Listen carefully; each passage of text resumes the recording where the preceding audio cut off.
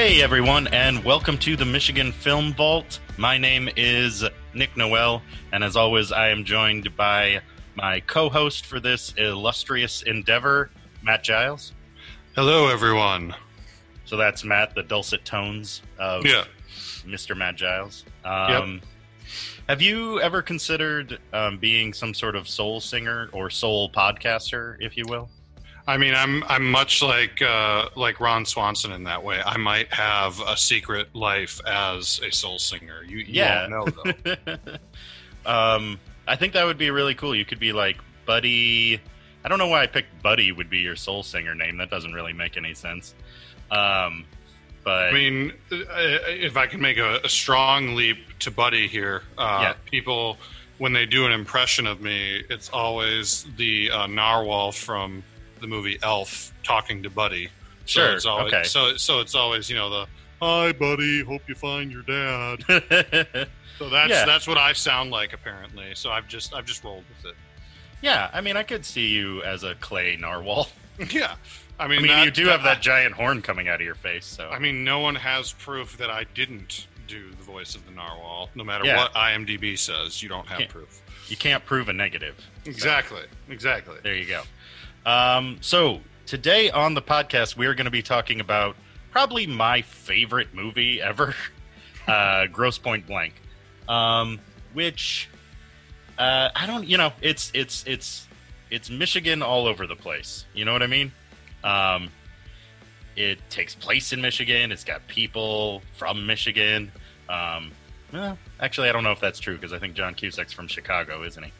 But the screenwriter is from Michigan. Yeah, see, there we go. So, let's just jump into it, Matt. This was you've never seen this movie before, so this is like very much a showdown to decide our friendship. What did you think? I liked it. I think overall, I wouldn't go as far as you are with saying it might be your favorite movie of all time. Mm-hmm. But it was fun. It seems like kind of a random premise, but it was. I had fun with it. I liked. You could tell that someone who has lived in Michigan had been behind. Like, I wasn't sure until I checked afterwards, but it was clear that some of the creative force behind the movie was indeed from Michigan, because some of the call outs that they made, the way they shot it, some of the dialogue. I'm thinking, I don't know if I should laugh at it or if I should go like, oh, that's kind of like sad but true. But the line that his teacher says to him when he first gets back, and she says, you're Detroit's biggest disappearing act since White Flight. I chuckled at that line and was like, okay, like that's something that makes it clear to me. Like, you could look that up, but it just felt like a very like, oh, this is from someone who's from here kind of line. Yeah, it's a very good reference. It's ironic saying that line in Grosse Pointe, Michigan, which is where all the white people moved to. Exactly. From Detroit, but okay, sure. Yeah.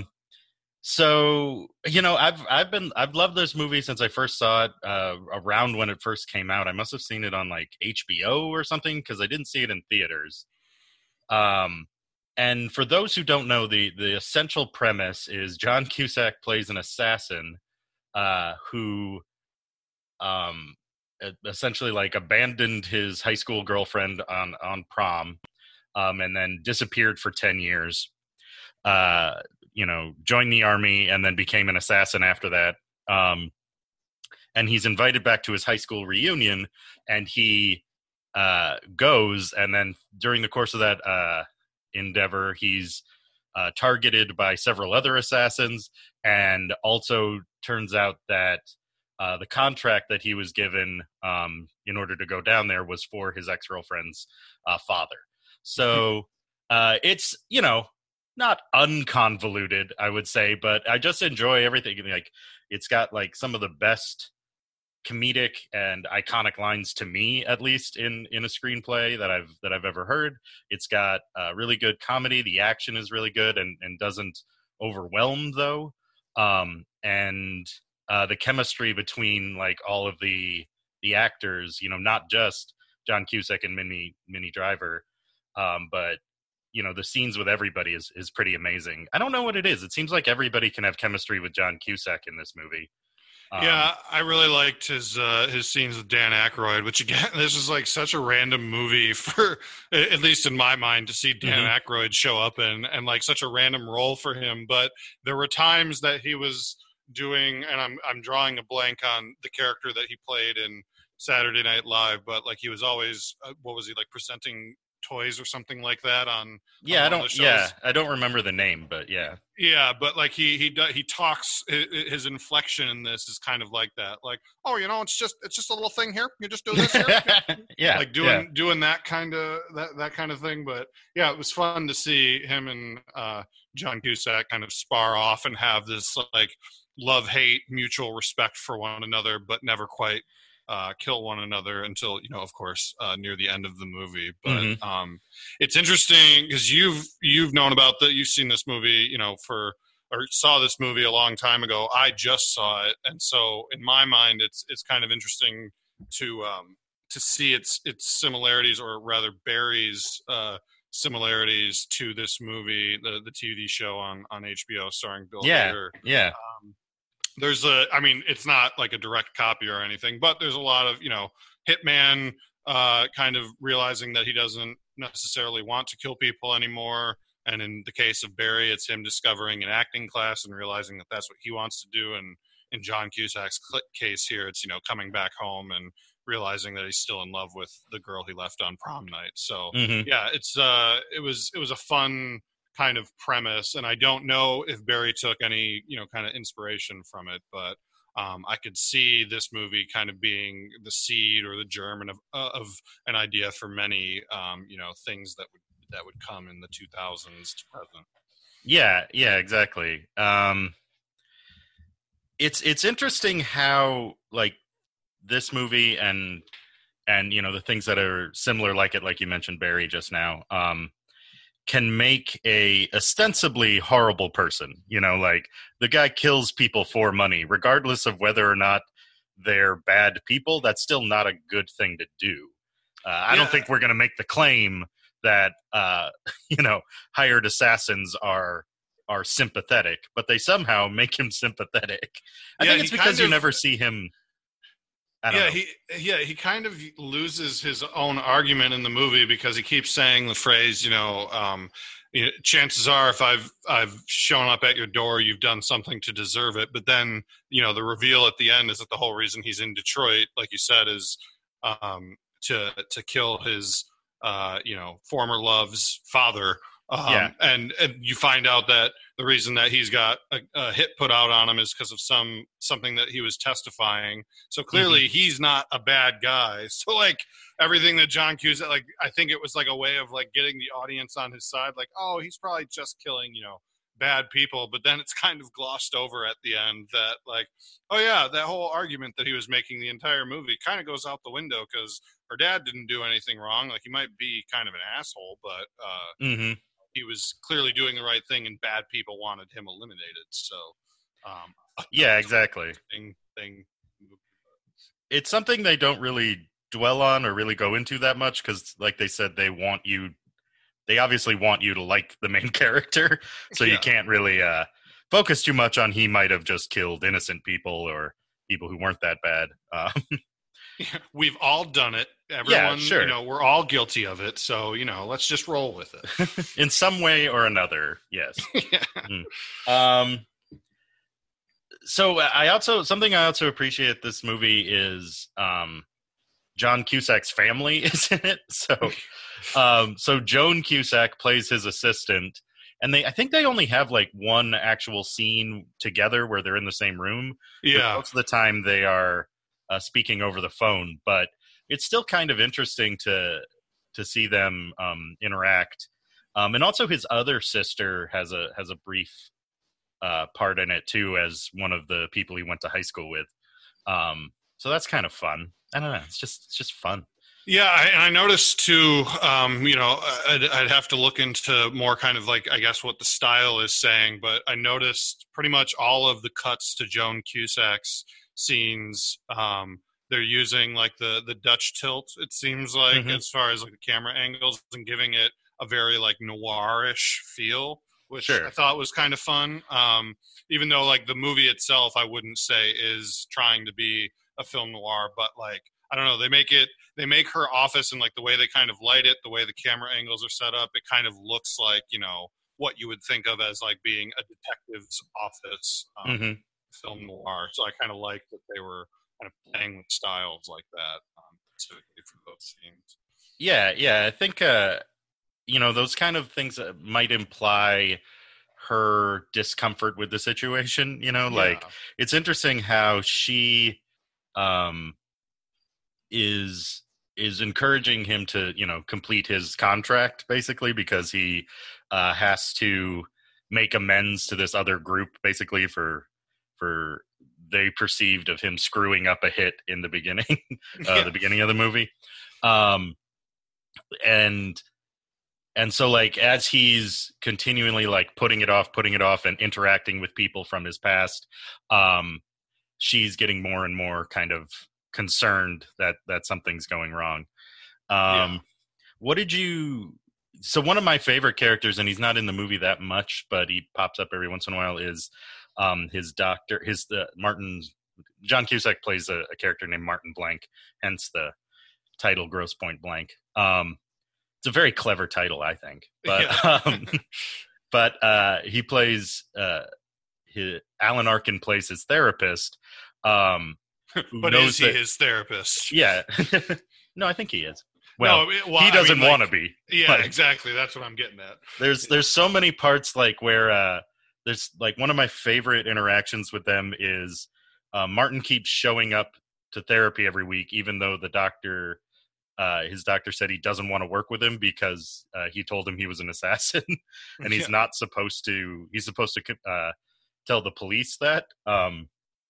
But like Martin's like basically like I want to be like like it's essentially saying it's like you're not going to tell the police, like I want to be open, I want to be free, plus I know where you live. And he's like, that's not yeah, nice, that wasn't designed to make me feel good. yeah, Like it's just, oh my god, it's such a fun interaction. You can see him like his frustration, and it's really like weird, and how he's like just very uncomfortable with this person showing up in his office all the time. yeah. um It's like he needs his own therapist because of what John Cusack is doing to him, pretty yeah, much. yeah, basically. Yeah. um So I don't know. Did you have any particular like favorite moments? Is there something like how, I guess, isn't this your favorite movie? I guess that's my main thing. Like, how are you waffling about it? No, I mean, I enjoyed it. It just there were elements of it that I don't know. It just seemed like it was kind of too tidy by the end of it. Like, Hmm. you know, Yeah. it's kind of playing with the, like he's an assassin. He's coming home for his reunion, dealing with all that stuff. It's kind of a rom-com. It also is like this action movie, and then kind of all of these other assassins come in at the end for this kind of big shootout. By the way, they are all terrible shots, like just bad. Like John Wick would be very upset if he was in that situation. Hmm. But and then the whole thing is that like Minnie Driver's character realizes that he's an assassin, but then it's just like he's trying to say like why he doesn't want to do it anymore and why he realized that he loved her, and then they just kind of drive off into the sunset at the end, which is fine. Like I don't think this movie is trying to be anything other than what Hmm. it is. It just again, certain times, certain movies, I'll forgive some things, but like the screenwriter brain kicks on for me, and it's like, Hmm. oh, why did they make that decision? Like this seems kind of like just an easy way out here. Like why are they so? I enjoyed the movie. It just kind of felt like everything wrapped up too neatly in a bow at the end, and that's Yeah, I kind of mean, my only hesitation with it's definitely uh, given the premise, it's weird that it follows, or it can feel weird sometimes, maybe to some people, that it follows this kind of rom-com format, Yeah, where like you have the, initial like flirtation, you have, the they argue at some point. They're kind of going back and forth. There's some hurt feelings. There's, the build towards reconciliation or romance. Then there's a problem that splits them apart, and then there's another reconciliation. Yeah. And in this movie, the problem that splits them apart is that Martin kills someone with a pen, and she finds him standing over his corpse. So, like, in fairness, the guy was trying to kill him. Yeah, exactly. Yeah. So, if there's another knock usually it would be like, found out that you were just dating him to write an article about how to break up with a guy. And then realize that you're actually in love with each other, even though the whole premise of your relationship was based on a bet or something. I'm trying to remember the plot to How to Lose a Guy in 10 Days. Yeah. But I'm struggling. Don't worry, we'll find a Michigan connection and do that movie on the next episode. There we go. Yeah. But, in this, it's that, Martin's a killer, and he kills people. Yeah, I think that's what I mean. It's a mix of genres, a mix of styles, and again, it works. And I think that their chemistry is really good, and they really kind of pull off the whole what we could have had, what we could have been, and can we kind of move forward? Like, it has that like rom-com aspect going for it, and then it's also this action movie. In certain respects, and him kind of having a crisis of conscience about what he does, and coming home and realizing that the house that he used to live in is now a convenience store. Mm-hmm. You can't go home again, Altman. Yeah, exactly. Apparently you can shop there. Yeah, exactly. Which I thought too, it was random that his mother was in a nursing home and was dealing with dementia. It just, and like, he didn't know where she was. Like, there was just like, I get the whole, like, I left as soon as high school was done, and now it's 10 years later. Like, a lot of movies have done that, but it just seemed weird that, he wouldn't know kind of where his mother was or anything like that. Yeah. Considering there's seemingly no one else in his life, that, is there to take care of her. But again, I'm not trying to get into the weeds on this thing. It's just little things like that. Like, the movie is good overall. I just, there's things that I can nitpick. Kind of my joke / serious criticism of it is that Jeremy Piven is in this movie, because I can't. You hate Jeremy Piven? Yeah, I can't. Just him and John Cusack are also in Serendipity, and for whatever they reason, used to be best friends. Oh, really? Okay. Yeah. So okay. Well, Jeremy Piven's in a lot of John Cusack movies, and then I think they had a falling out at some point.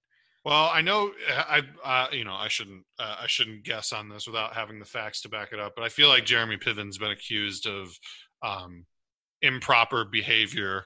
And also just being an asshole. Yeah. So maybe that was their falling out. But yeah, I just also John Cusack's not an asshole too. So, but I like John Cusack a little bit. Yeah, sure. More. Like, he can be an asshole if he wants to be. But Jeremy Piven, it's like, what are you doing?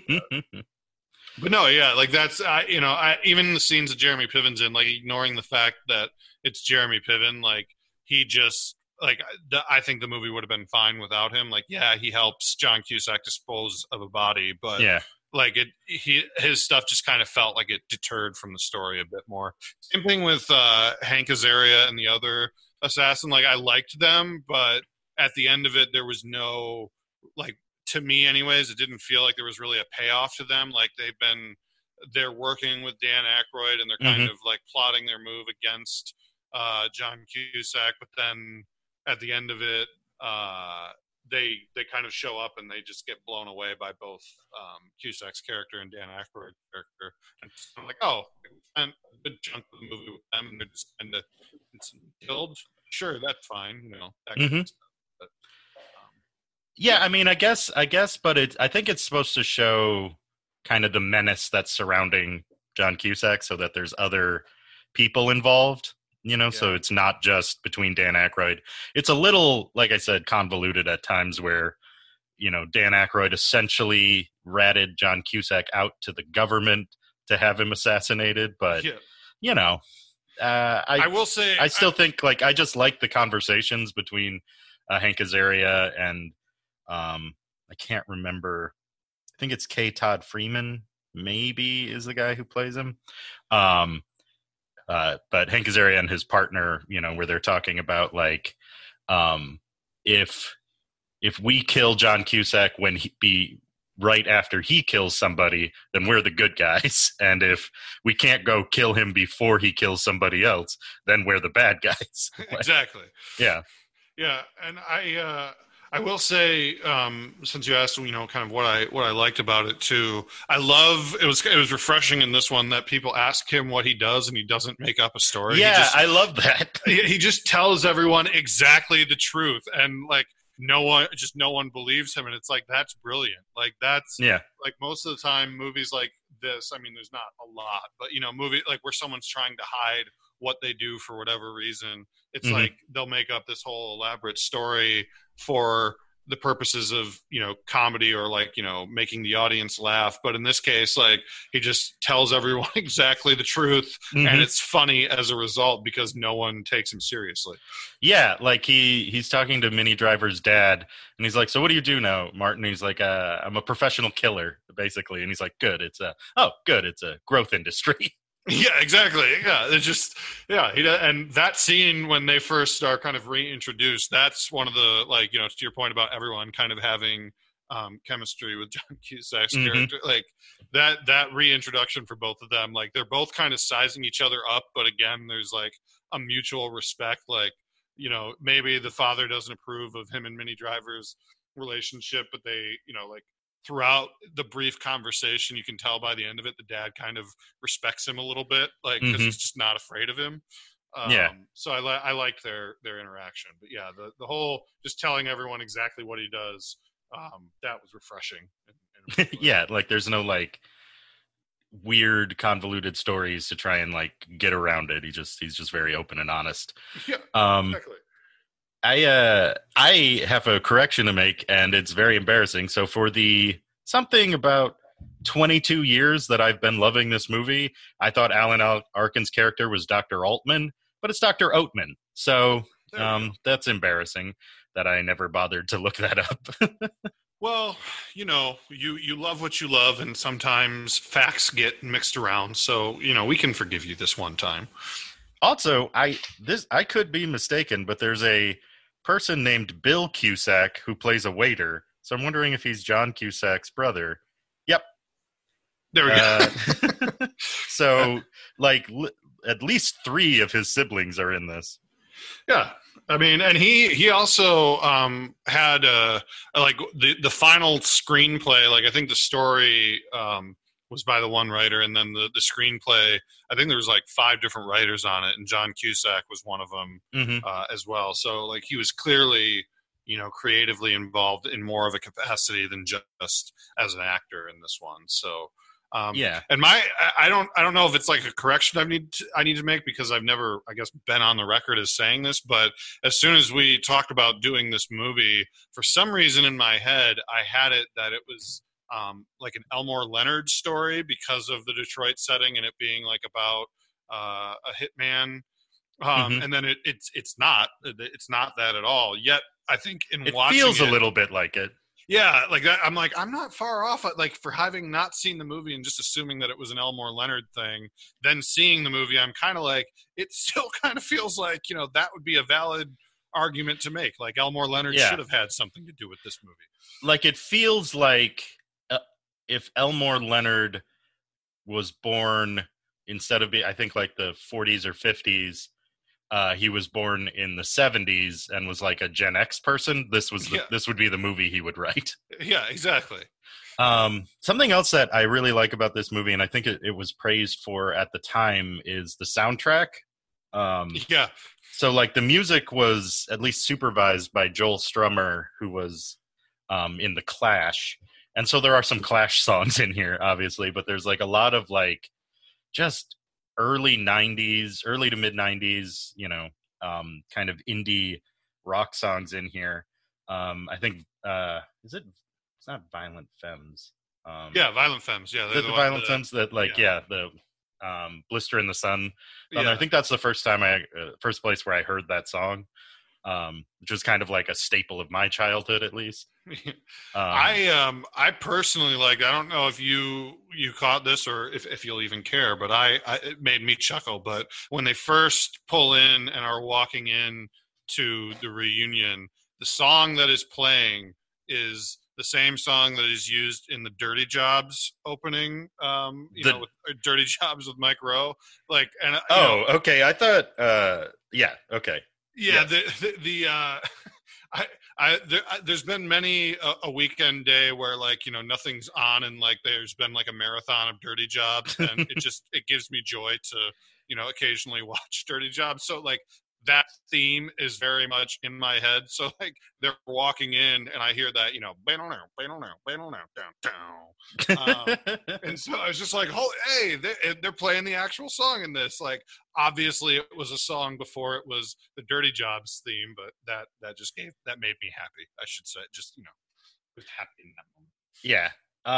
So to talk a little bit more about the Michigan connection, as you said, the writer, at least the initial writer, seems to be from Michigan, and it was obviously shot in Michigan. You see the Ambassador Bridge in it. And it's interesting how, it might just be that I have more of a relationship with this, but it's interesting how this just has a feel like it's in Michigan, unlike the last movie we did, which was supposed to take place there, and I think was only shot in there in a limited fashion, and how for people who live in this state, you can really tell, I guess, that it's the last one, Presumed Innocent, just felt generic city, whereas this is obviously trying to say something about this specific place and time. Yeah, and that's what I mean. In watching it, I didn't know until afterwards and kind of checking up on some stuff to prepare for our conversation here.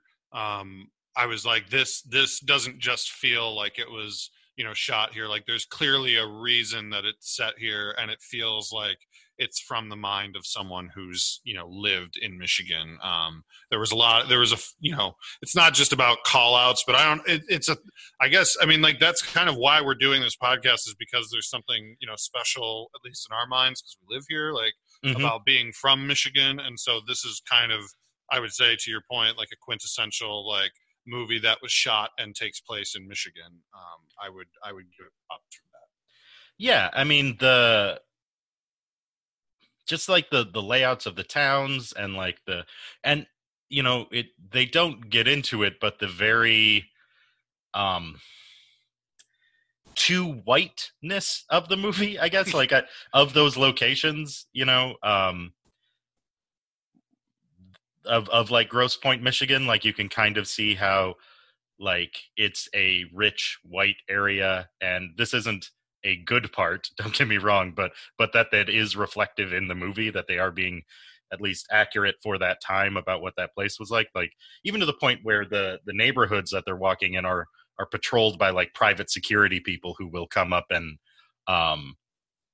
accost people who are hanging around too much. Yeah. It was funny, which is, though, to be also fair, problematic throughout history, and also indicative of a severe, at least subtle racism, if not overt racism, at times. Yeah. And I think, I don't think it's not trying to change any of that. It is commenting on it, and I think it plays it a little bit safe in that regard. Yeah, definitely. But it's also not a movie that's trying to make any kind of major statement. It just is what it is, and it's just accurate it, and and then moving on. I will say that I watched it with my girlfriend Amber, and she pointed out that when John Cusack is first driving driving through Grosse Pointe, he drives past the same store multiple times. You see it, it keeps cutting back to him in the car, and he drives by. So clearly it's they had a certain stretch of road blocked off, and they just kept kind of resetting each time, which I thought that was funny, but little movie tricks like that. It's like, oh yeah, just driving, just doing the same route over and over again. Um, so what I think is also interesting is that this feels more than anything, at least to me, like a John Cusack movie. Like I think he was a producer. Like it seemed like very much it's his influence, not necessarily the director, not necessarily the writer, like or at least the initial writers. And I would say that's more in like the dialogue and the um, style of it. You know, if you look at like the way Martin Blank dresses, it's usually like in like all black in for the time a very cool outfit, and now looks, I still think it looks cool, but I'm biased, but now it's also like very baggy and like the shirt collar's very like loose and weird. I don't know. Yeah, no, it's funny that you mentioned that. I was asking because I've been, I don't know, lately, like when I find shirts or suits or anything like that, like people are wearing that I enjoy, I'm trying to pay attention more to, the current style of things. And so I turned to Amber and I was like, was this a 90s thing? Because like it doesn't just feel like a John Cusack thing in this movie. Like even watching, older episodes of the X-Files, like David Duchovny's wearing suits that are too big for him. And I'm like, but, just kind of anything that you see, like even going back to Presumed Innocence, some of those, like the suits that people were wearing, and that just felt overly big. And I'm like, was that the style? Because now I feel like, when you see people in suits, if it's a good suit, like it's tailored, slimming on. Yeah, it's slimming on them. There's nothing baggy about it. In fact, it's all meant to be like perfectly sized. Unless someone just, like if you're wearing anything baggy, it's because, it might be a suit that you found or like that comes close. But yeah, I feel like the style's moved more towards kind of like a sleeker look. So I thought that was interesting too. Like it was like all this stuff just seems very baggy.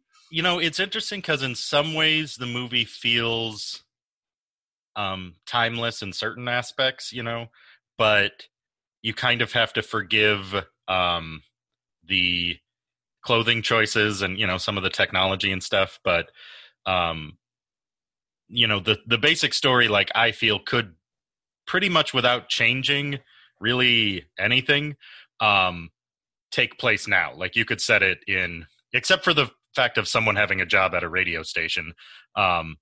Besides that, you would probably not have to change much. Yeah, exactly. Because like he does have a cell phone. The cell phone just looks weird. He does have a computer. The computer just looks weird. It has some kind of internet capability, or at least some early version of that. But yeah, it was funny you were talking about the X-Files. I've been rewatching that, and especially Gillian Anderson is just swimming in every outfit she has to wear. She'll have this like, her FBI coat on, and it looks like she borrowed it from a larger person. Like, exactly, yeah. It doesn't look like her coat. Yeah, and granted, like, yeah, as the show, like, I mean, they've talked about, like, not to go on too much of a spiral on the X-Files, but like the actors themselves have talked about like how as the show became more popular, the characters themselves became quote unquote cooler. So things like the first few seasons, Mulder's hair is always messed up, and then gradually throughout the show, like, it looks kind of more done up kind of thing. Same with Gillian Anderson.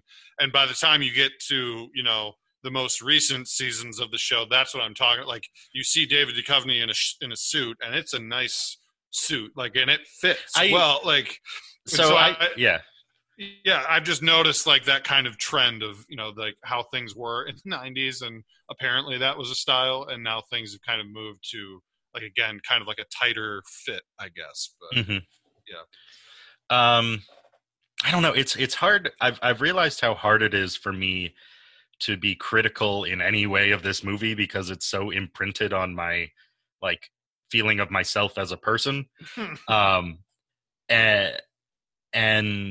like it's kind of a test of friendship to see like, are we gonna get along? Do you like Grosse Pointe Blank? We'll see. Yes, I like Grosse Pointe Blank. I've seen. Yeah, yes. I mean, see, now I think you're just scared to admit that you hated it because I would never speak to you again. So not at all. I was also thinking how the end in some ways mirrors another John Cusack movie, Say Anything. Mm-hmm. where they're kind of like in this one, they're driving off, outside of the city, and in Say Anything, they're the two romantic leads are taking off in a plane for parts unknown, kind Yeah. of with no real plan. Um, even in that one, John Cusack does. In both of these, John Cusack doesn't have a job, and they're all just kind of like leaving. In many ways, you could see this as a sequel to Say Anything. It's like, this is Yeah. what happened to the same characters 10 years later. Yeah, it's just like right after high school, like the Lloyd Dobler joined the army and became an assassin, and then came back to Michigan. Yeah. Um, yeah, it's fun to see those kind of like John Cusack kind of like mannerisms, and like realize like what kind of people enjoyed about him. And it's been a while since I've actually seen him in a movie. Yeah. I did recently watch Must Love Dogs because I was wondering like what the hell that movie even was about. And it was much different than I thought it was. Not as many is dogs. The message at the end of it that we all must love dogs? I don't even remember what the ending was. I think the main takeaway I got was that somebody can be a professional boat builder, shipwright or whatever, and make small sailboats and never sell any of them, but still somehow have enough money to live. Yeah. That's the other romantic trope of the other way this mirrors a romantic comedy, or the other way it follows, is person has weird job. Like in a lot of them it's like, I'm a radio show host, or I'm a advice columnist, or a job that you like. Very rarely do you actually meet somebody who has that job. Yeah, exactly. There's no like, it's, to me, like, it's very unlikely that you would in a romantic comedy meet somebody who's like, oh, I'm a project manager, or I'm a distribution specialist. Like, they're always in advertising, or they're always an architect, or in this case, an assassin and a disc jockey for a local radio station. Which, again, by Grosse Pointe standards, and I can't remember, does she have her own place and then they're just at her dad's, or does she live with her dad? It was something about there being a problem with her apartment. Yeah. Like either it burned down or something. I don't know. As many times as I've seen this movie, I don't remember radio, those details. she can't afford an apartment in Grosse Pointe. In the 90s, you were making good money in the radio, in radio. This is just as the internet was taking off. I should say, too, that what we are talking, like, they did shoot this movie in Grosse Pointe, but from what I've been able to glean from this is that in typical Grosse Pointe fashion, they did not want people filming in Grosse Pointe. So a lot of the aerial stuff was shot there, but the majority of it was actually shot in California. And John Cusack apparently said like they would have loved to shoot more in Michigan, but the combination of Grosse Pointe not wanting the film to be shot there, and at the time the tax incentives weren't what they were, or what they once were like a few years back. So So that just proves our point even more of like, that sounds like Grosse Pointe. Like, no, we don't want any of this. We don't want any outsiders. Yeah, exactly. Like we established this place, so leave us alone. Yeah, for people who don't know, Grosse Pointe is one of these. I think they're like 5 points, something like that. Yeah. Or these five or so cities around Detroit where when in the probably 50s and 60s, as more African Americans got opportunity and started moving into the city and having more upward mobility, all the white people left because of racism. So Grosse Pointe's one of those cities where all the white people went to. Yeah, and it's still to this day like as nice as, like, if you're in Grosse Pointe, you're like, oh wow, this is really pretty. But it's very much like, if you've followed anything in the news about going on with Detroit, like there's two sides of Detroit's revitalization. On the one hand, like, cool, the city is coming back. On the other hand, the entirety of Detroit is 139 square miles, and these residents that have been in the city for many years continue to get pushed further and further out. And so when you're driving like from Detroit, like along Jefferson Avenue or on any one of the parallel streets and going into Grosse Pointe, it's literally like night and day crossing one particular street, and then you're in this lovely residential area, but where you were just driving looks like, arguably a pretty dangerous neck of the woods. And it's been like that for a long time because, not only because, but largely, Grosse Pointe has had that kind of mentality of like, we kind of like things the way they are, and we, expect things to stay that way. So it's kind of like, even though there's no actual gate, it feels like there's there used to be. Yeah. If I remember correctly, and I'm remembering from something I either read or listened to a while ago, but if I'm remembering correctly, there used to be literal like walls and barriers that people erected around the town. Yeah. So that others couldn't get in. Exactly. Yeah. So, I don't think that this movie is the place to say that stuff, like to bring that up, like, but it is a fact of that area and makes, I guess, colors my reaction to it now that I'm older in a way that it didn't when I initially watched it. Yeah, and like again, I far be it for me to be the one who like passes or fails the line, but I said that line that the teacher says to him, I think that's kind of it hits the button just perfectly without providing too much commentary on it. Like you're Detroit's biggest disappearing act since white flight. Like it acknowledges it moves on, but it's also like it's giving you like a kind of knowing nod, like we know, like this is part of it. Like, and it does continue a fine Michigan tradition of being from the suburbs of Detroit and saying you're from Detroit. And it's like, no, you're fucking not. Yeah. Like, yeah, exactly. Kid Rock, I'm looking at you. Do we have to claim Kid Rock as one of our own? Like, no, I think we can give him to, I don't know, who would like him better? Kentucky, maybe? Yeah, I don't know. Even Ohio. Or like the sewers. Like the sewers. He could be one of the Ninja Turtles. Yeah. Yeah, exactly. No, that would be an insult. Cool. Yeah, that would be an insult to the Turtles. They don't deserve that. No, exactly. Yeah. So something else, just real quickly, I thought I want to kind of dig into the initial writer behind this. Tom Jankwitz. Yeah, because like this is the only thing he ever did in terms of movies, not in his life. Oh, really? But, okay. Like I was looking up like any other credits, and it's just this movie. So I'm wondering if like, did he just get sick of it, or was this the only thing he wanted to make, or? Well, apparently, from I just I'm looking at it right now. He spent the next after the success of Grosse Pointe Blank, he spent the next 15 years writing newspaper articles and working as an advertising copywriter. He worked as a script doctor, editing and improving screenplays written by other screenwriters. So he kind of did like a Carrie Fisher kind of thing too. Yeah, which I mean, that's like a lot of people that kind of quote unquote disappear.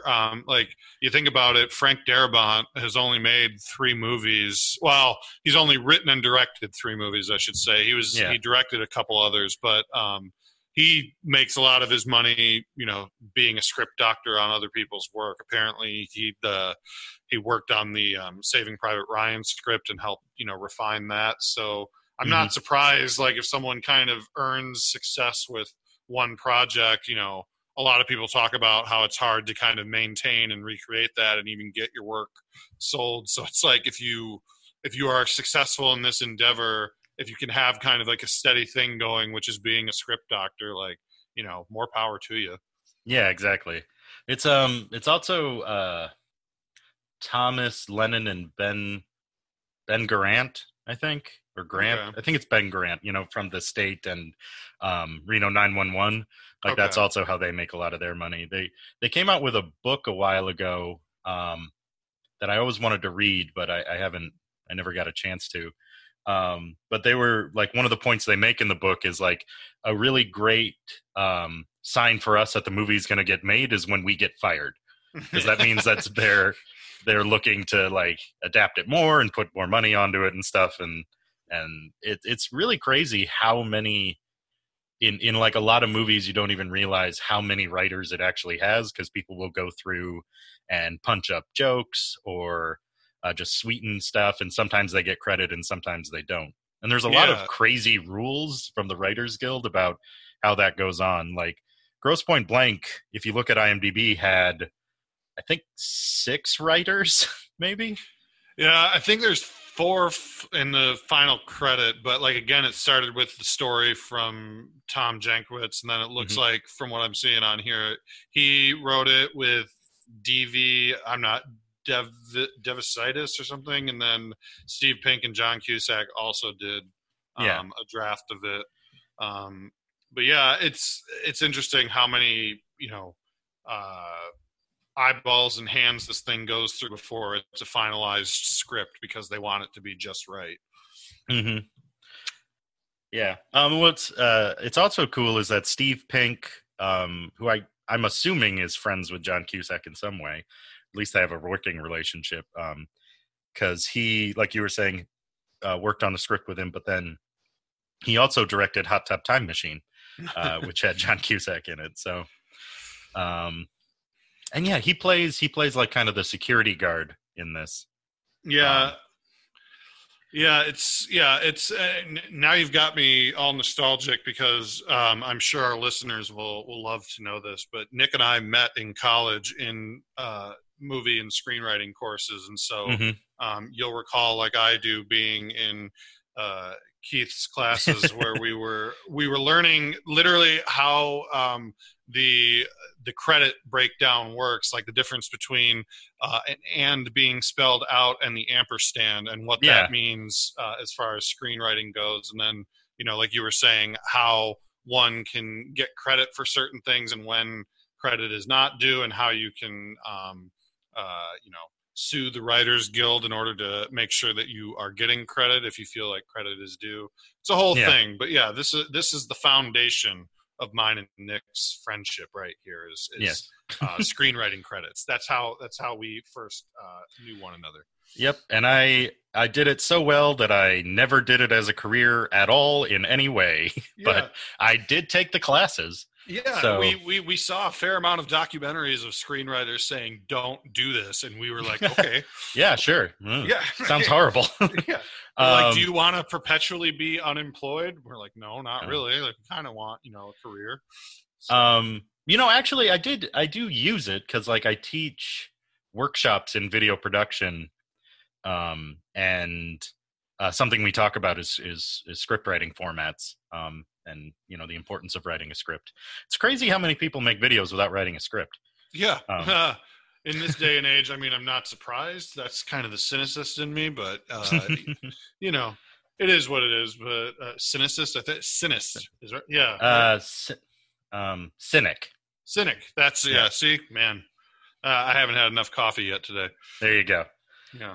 Well, is there any kind of parting thoughts you wanted to have about this movie before we wrap up this old episode?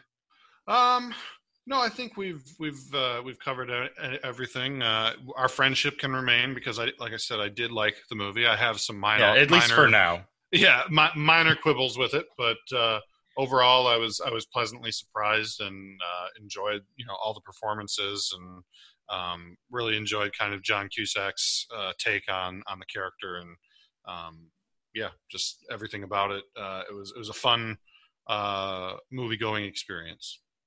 Okay. Well, that's gonna wrap up my and your kind of discussion of this movie. I think if you haven't seen it, I would say everybody should check it out. It's definitely a fun for people of our generation nostalgia trip in some respects. Listening and to the soundtrack is like we were saying, kind of a window into time in some respects.